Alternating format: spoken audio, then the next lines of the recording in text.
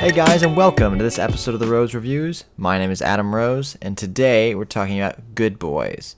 Now, this is the new R-rated comedy that just came out, and it's about three boys who are just starting 6th grade, and it's them trying to go to a kissing party, and shenanigans ensue. So this is by Seth Rogen, wrote this and produced this, along with Evan Goldberg, who did films like Superbad, and things like that, and this is kind of in that realm. I was really excited to see this movie. I was pretty highly anticipating it. I thought the trailers themselves were very funny. I like the cast. I was excited to see what this was going to do, and comedies this year haven't really been that good. There haven't been really many good comedies at all, so I was excited to see this one. And coming out of it, I'm lukewarm on it. I didn't hate it. I thought it was funny, but it wasn't that funny. I thought they could have gone a little bit more. They tried to go too much heart and not enough funny, and I kind of wanted a little bit more funny, a little darker, and a little less heart in my comedies. And that's just my sense. I like a dark comedy. I like a dark humor. I like a lot of humor. And this was trying to do a lot of story beats, a lot of heart beats that I just wasn't interested in. And that's really the main complaint I have with the film. I think if you see the trailer and you're enticed by it and you like it, I think you'll like the film. I don't really see anyone coming out of this loving this film, though, which is a problem. But the other problem, I guess, I also have is, do you need to rush out to the theater to go see this?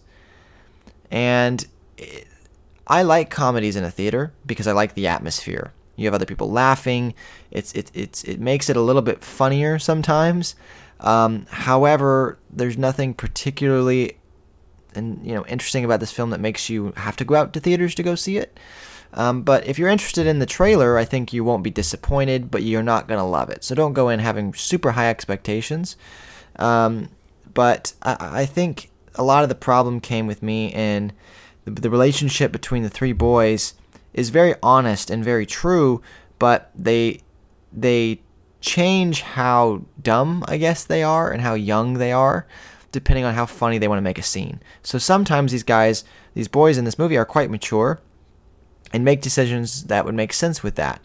But then they change because the writing got a little lazy and wanted to make this joke happen, and so they have to change kind of the characters. And I didn't really like that so much sometimes.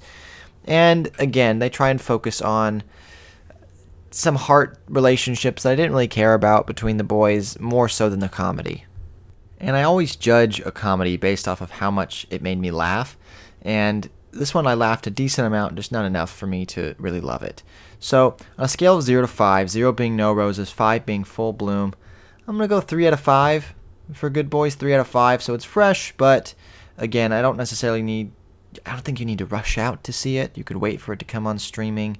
However, if you like the trailers, I think you'll go in and have a good time.